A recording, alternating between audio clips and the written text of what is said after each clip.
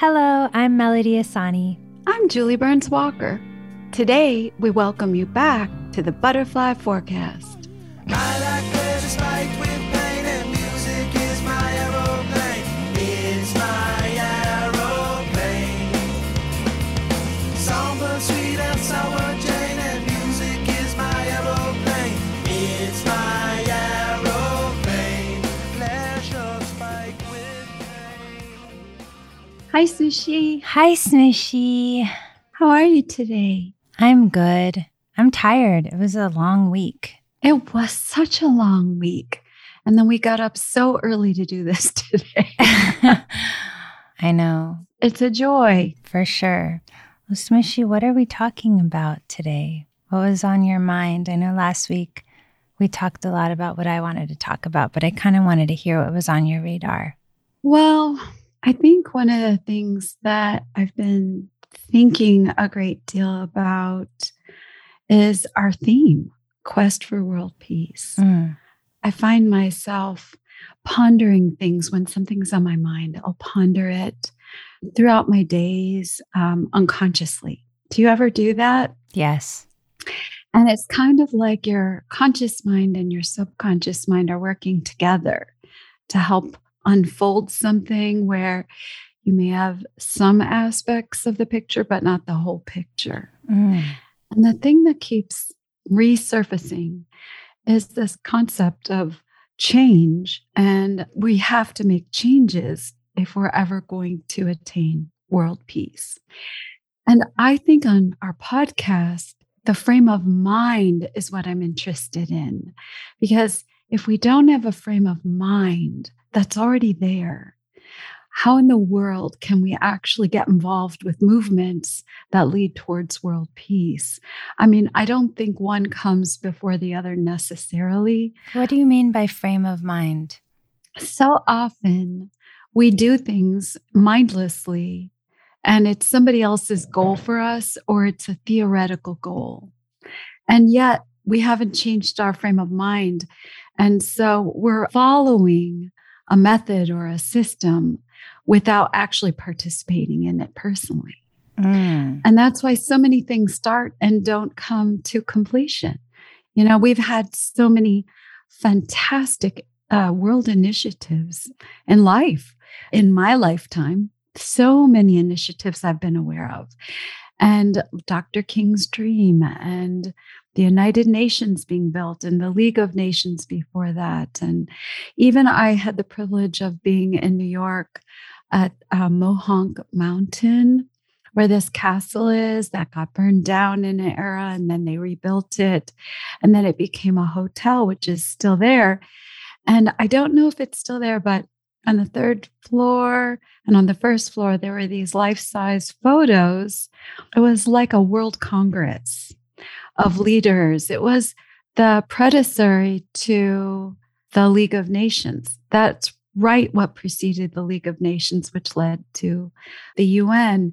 And all of them are so extraordinary. But in this photo, you see the leaders of the world of that day in New York together discussing. You can see notes of it.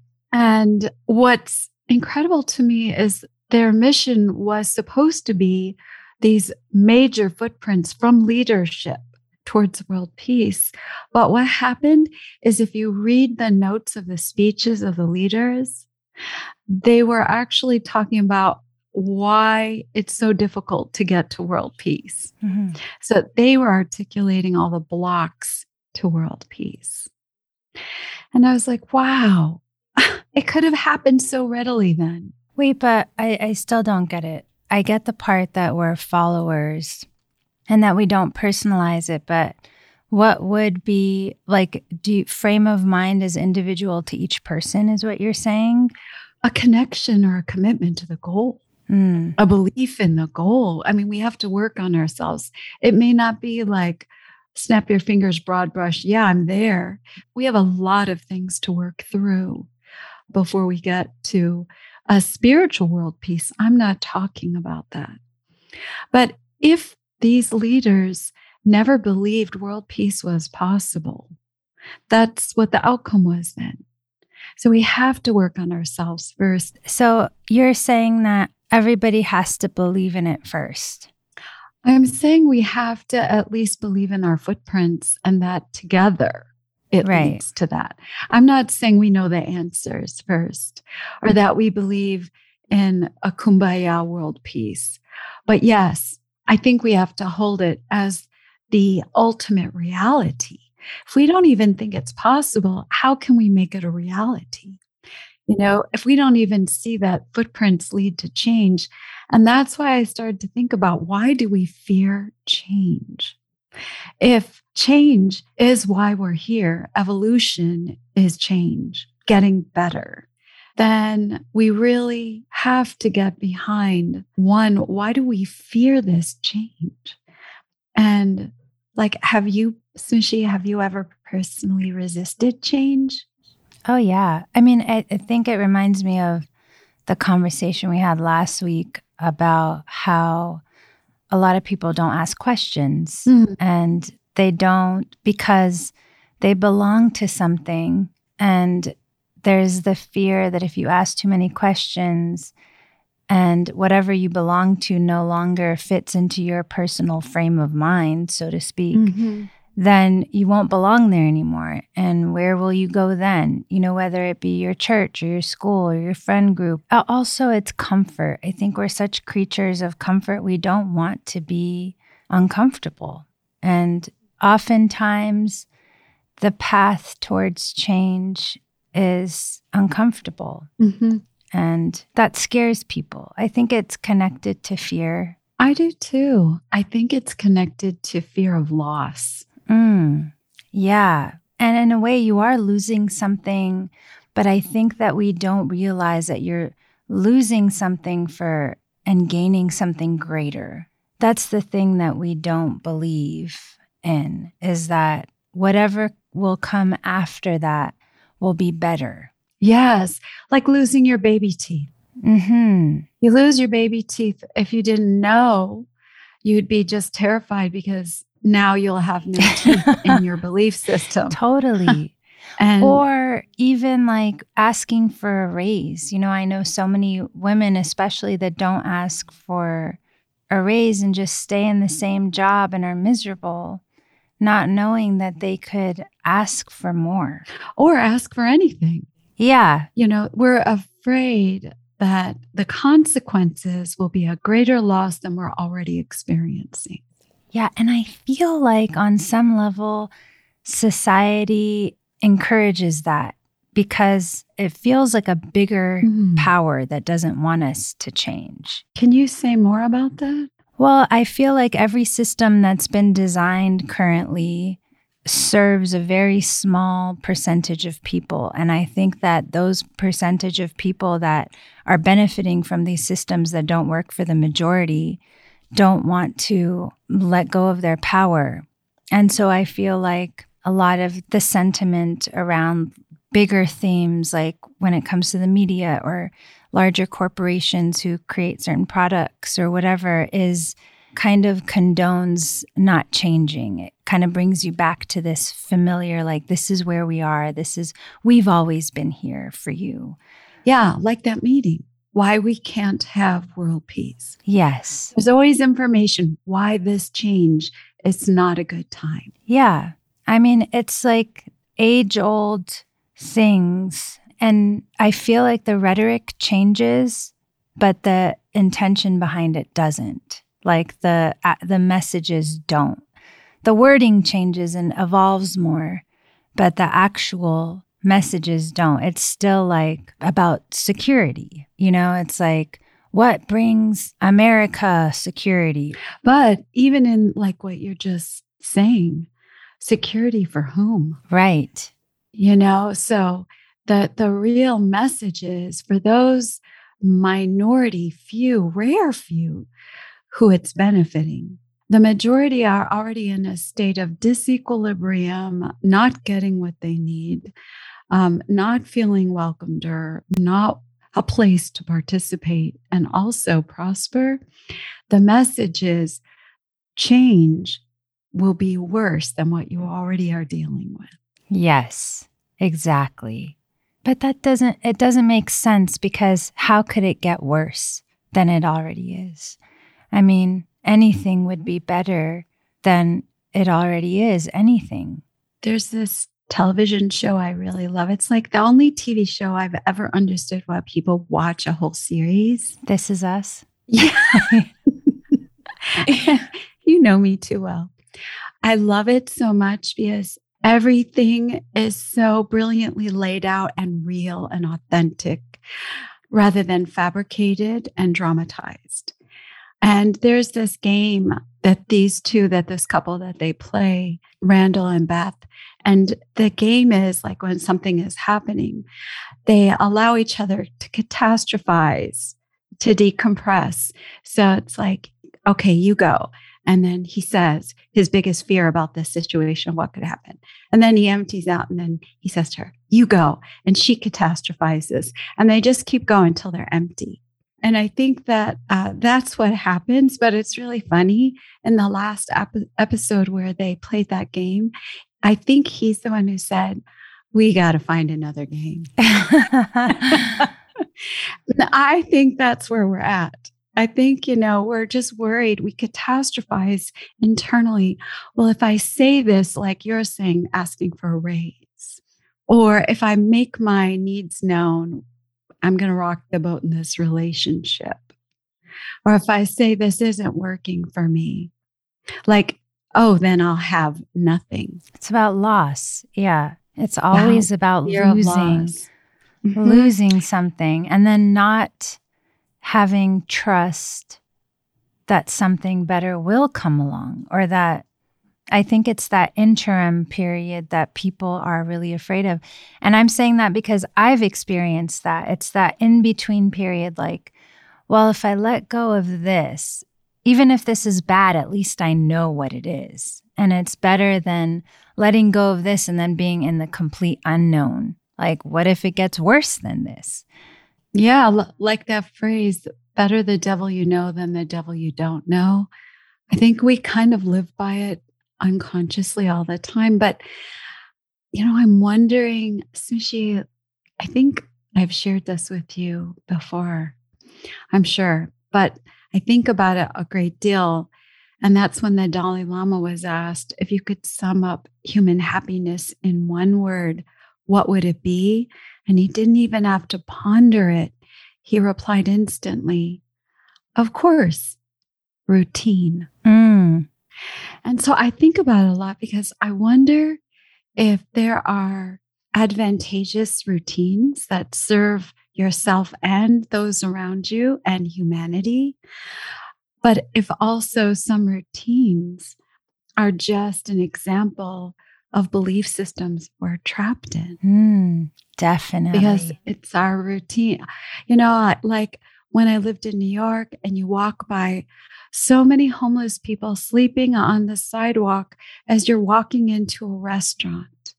What do you mean? How can you eat your meal and not be thinking about the people who aren't eating right outside that window?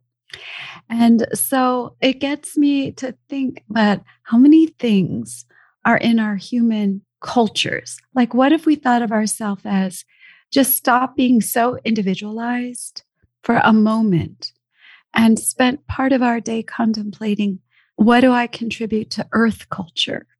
Like right away, it would be that change, that one simple thing. How do you do that? I mean, I get it. It sounds so lofty and amazing to think that way, but that wouldn't even cross my mind unless there was some kind of catastrophe that was happening. And I was like, okay, how could I come to the help of this? But to be proactively thinking about, I mean, I guess in some ways that could come up in terms of like an environmental footprint. But what's the incentive for people to do that? And what would be the context in which they would? I mean, if we don't have enough warning signs right now, then we're like a frog in boiling water and we're just acclimating and not jumping out of the pot that's about to cook us. So how do you do that, Smishy? What is it like? How do you think about that on a daily basis? Well, I think about my actions, and I think about my intentions behind my actions, and I think about what my ultimate hope would be in terms of making connection. For example, when you and I were in New Orleans, one thing that floored me is that I've been in New Orleans before Katrina, before the hurricanes, before the damage. And there was a very different culture. And what I noticed this time is, what if I said gentler and more helpful are constants in the culture? They're ever present. Whether someone is an Uber driver, whether somebody, doesn't matter. There isn't the same disconnection because people had to help people to survive. Everyone was in the same boat.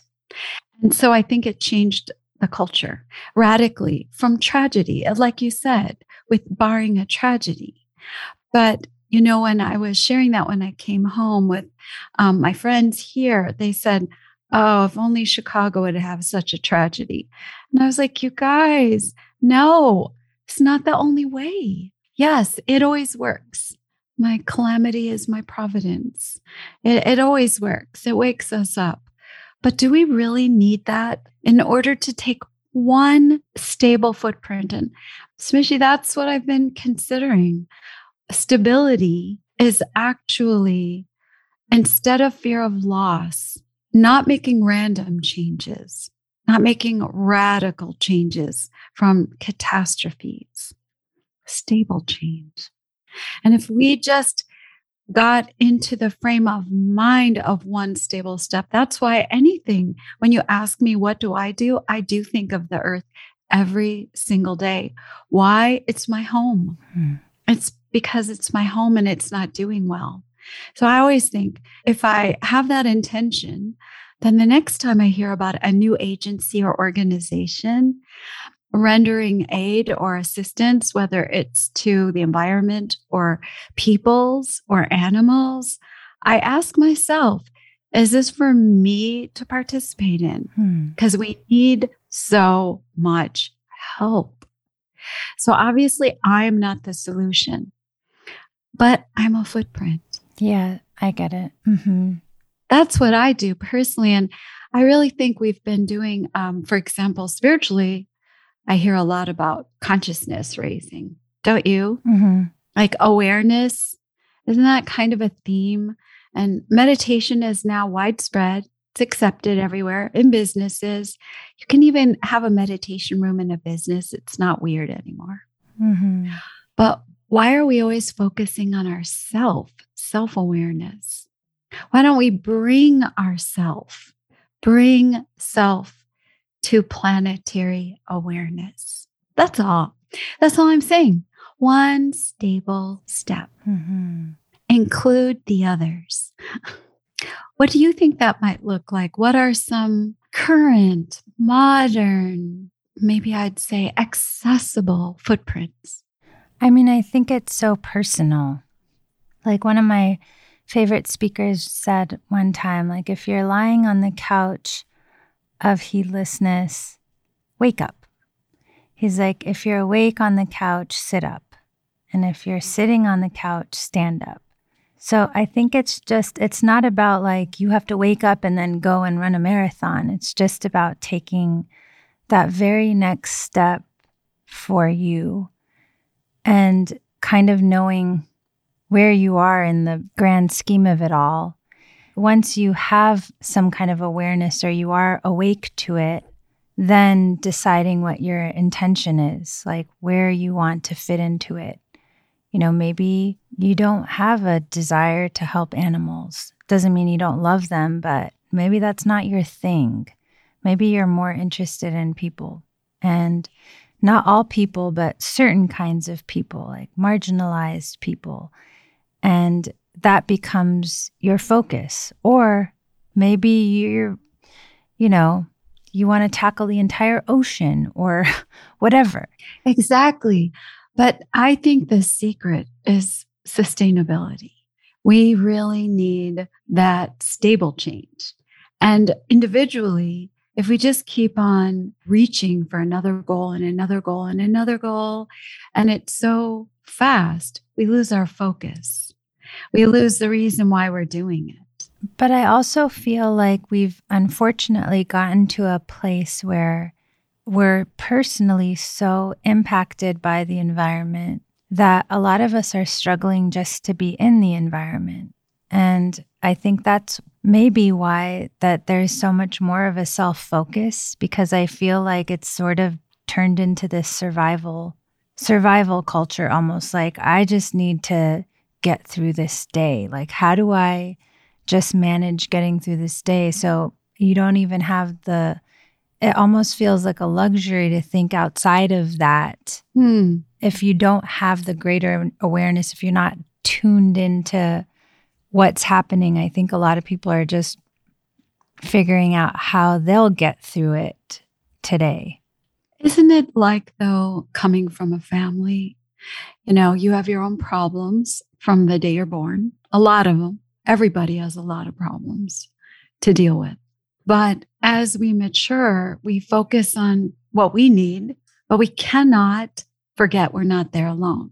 So while we're focusing on ourselves, also, when you're still a child, you're like, hey, Mom, can I help you with that? I can do that after school. The more that's in your consciousness, it's not such a big deal to expand that. I think that they're not mutually exclusive. I think we've been taught that they are. And I think it's just like, for example, I have a lot of friends who are in recovery in 12-step programs. And they say the fastest way to heal yourself is help another. Not help everybody, help another. And then if you're able to be a sponsor to someone, you might be able at some point to take on another and have another sponsee, or maybe you never will. It doesn't matter how much or how little. What matters is the focus. And that's how I think we do it, and not devolve into everything being about ourselves alone.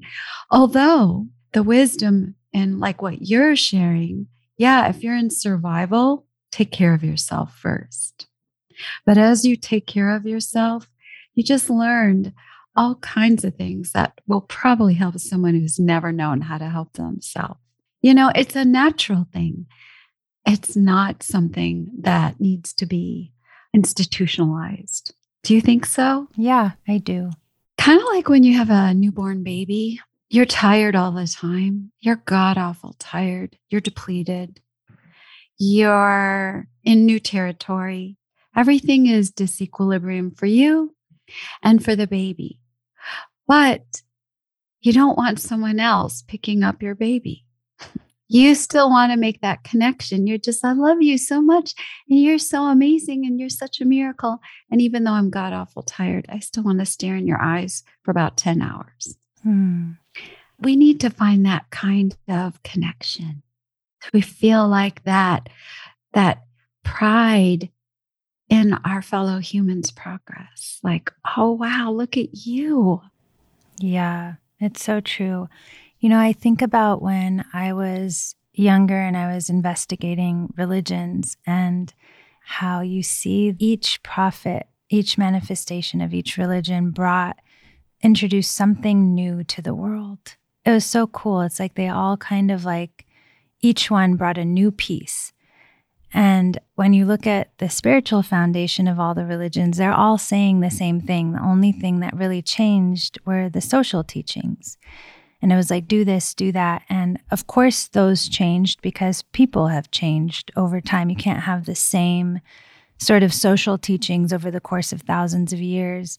And I remember like realizing how like Abraham came and was like, you are a family unit. This is a family. Like, Dad, you can't sleep with your daughter, and he established a family unit. Whereas before it was very, everybody was everywhere. And then Christ came and said, love thy neighbor. And it was beyond your family unit now. It was like, wait, you also have to love your neighbor, your community. And then Muhammad came and introduced city-states and was like, no, it's not just about your neighbor, it's about your country, it's about your people. And then Baha'u'llah came and said, the world is one. And I feel like that's sort of where we're at. It's like we still haven't adapted into, I mean, we know it. And I feel like we're getting there, but it's such a rough road to get there. It's like the world is one. Everybody is one. And we have that global thinking in some ways, you know, like the globalization of business. And we've been trying to get there, but it's still such a rough patch. Like the systems that are in place are still such an impediment to doing it smoothly or effectively or logically even. It's not logical. Mm-hmm. But as you were saying earlier, I love what you were sharing about our progressive spirituality coming with each manifestation. And I think there are also physical applications to that growth, to those awarenesses. You know, when we start as individuals and then we become a clan, you know, I think that was the Judaic dispensation, you know, created clans. Like you were saying, the progress to city-state to, I believe, I think Islam brought nationwide thinking, and Baha'u'llah is like giving us this, not changing the picture, but an aerial view. But really, you're just on one planet. You're actually one species. Here's the news.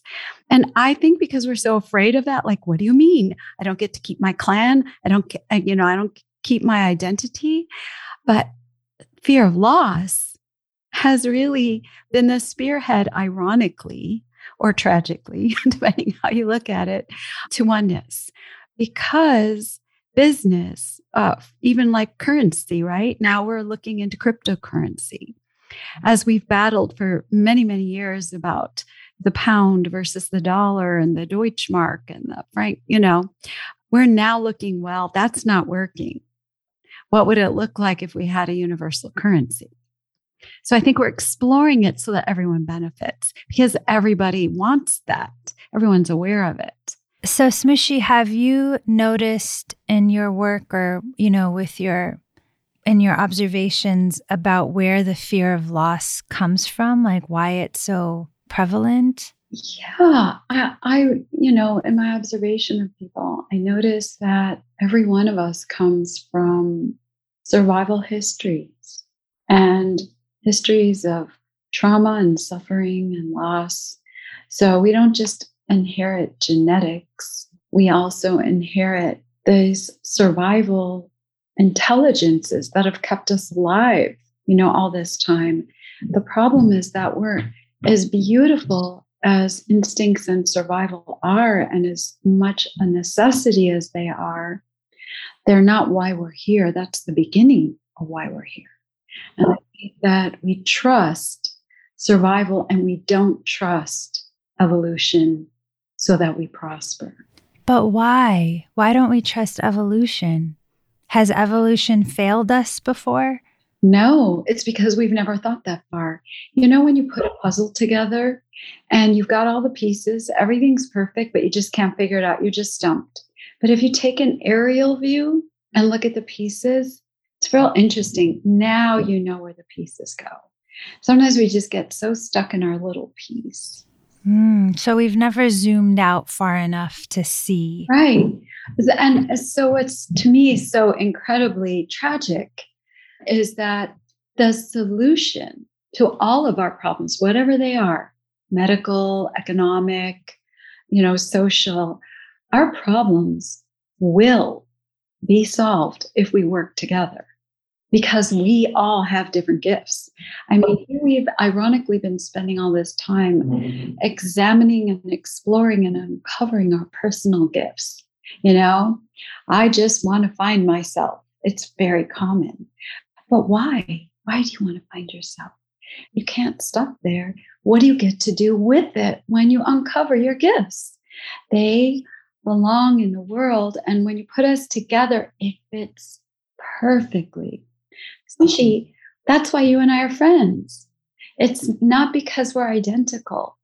It's because we have mutually beneficial qualities. Love when the other prospers. All we need to do is understand that's the way we're all designed, not just you and me. Mm-hmm. And so we haven't been taught that. In fact, the opposite. Don't talk to strangers. Don't wander off from home. I have several girlfriends who were disowned. They were disowned by their mothers, fathers, and siblings because they married outside their culture. What? All it does is strengthen the genetic pool, enliven it, refresh it, cancel out diseases that are inherent in that single culture. We're healthier when we're together. We prosper when we're together. The fear is that if we leave home, whatever your association with home is, it's the end, right?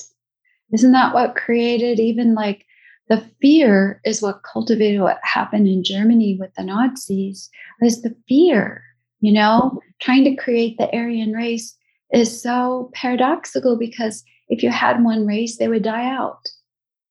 We need diversity to stay alive. Mm-hmm. We need all of us. Yeah. And so that's the thing. So you can't, back to your original tragic point, you can't intermarry family members. It does you no good. And it does the species no good. But one of the things about this that I wanted to ask you is, for yourself, do you find that there are places that you keep longing to connect, but others block you? It's such a broad question. Well, like something that you're pursuing that you feel you're really called to do, and others try to stop you from going in that direction? Yeah, all the time. Where do you think that comes from? People not knowing themselves and where their place is, so interfering in other places to make themselves feel more important or powerful or whatever, but just not having a sense of knowing where their power is, like where their true place is. I notice when that happens, they usually are using fear in their languaging. Like, you better not do this, or what if you do this? They're raising fears in you so that you don't change. Yeah. Of course, the direction. Yeah. I mean, that's kind of what we were talking about at the beginning, right? I feel like that's the languaging, the big languaging too, coming from the top % of people who are benefiting from the majority. Mm-hmm. Well, and also, we're familiar. We're always familiar with the past. We're not familiar with what hasn't happened yet. That's another reason that people try very hard to just repeat the past over and over again. And another thing is, you notice how, like, the way we sell news now worldwide, we sell news with drama, a dramatization of whatever happened, even if it's a simple event. We dramatize it. Mm-hmm. Hard to tell the difference between fabricated, man-created, inspired television drama and the news. Mm-hmm. They are one and the same. Yeah. And so I think we're much more comfortable with drama. And to me, drama is a red flag that we're nowhere near any of our common purpose, because tragedies are not the same as drama. Tragedies happen. But for example, look what happened in Katrina. How many people came from all over to help? But drama is created. Is that the difference? Drama is created. Mm-hmm. Yeah. And there are some people that are really good at creating it, and they enjoy it. And they trust it. We trust drama more than we trust peace, more than we trust unity, more than we trust the love that opens up those portals to get there. Mm-hmm. I think it's just about reframing. It's like that one thing you once said that I know it really like reframed my brain, where you were like, we were talking about war and I was like, well, they make so much money off war. And you're like, yeah, but world peace would make more money than war. Mm-hmm. And I was like, whoa, why was that something that hadn't even been considered by me personally, that it would be more profitable than war. We just don't trust it. Sushi, that's what we've been taught. We've been taught not to trust whatever leads to world unity. It's not within our frame of, it's not in our wheelhouse almost. All that does is make a very select, elite few wealthy, and the rest suffer and be impoverished and deprived of one another. One of these gifts, and that are the remedy. I always read about medical breakthroughs, and what captures my attention is how long their research had been already complete before it was accepted. There's a lot of forces that don't want that evolution of change. And so that's why a stable stance is the perfect antidote to that attack and assault. Just take one stable footprint, just in any direction, and we will get there. Well, Smishi, that's the perfect place to end this conversation. Thank you so much for all your insights. That was amazing. Love having these conversations. Yeah, it feels sort of tiring, but also galvanizing. So I hope that people feel galvanized and find their tribe, like-minded people that are also want to do the same thing, because that makes it so much easier than to be around people that are committed to not changing. And if not, if people haven't found their tribe yet, then be that. Become the tribal leader. Not to be the change you want to see, but be you, and that brings the change you want to see. Then you meet others. Mm-hmm. Sushi, it's always so amazing how, no matter how many times we've spoken, it's a joy to have another conversation. Thank you, Smishi. Until next time.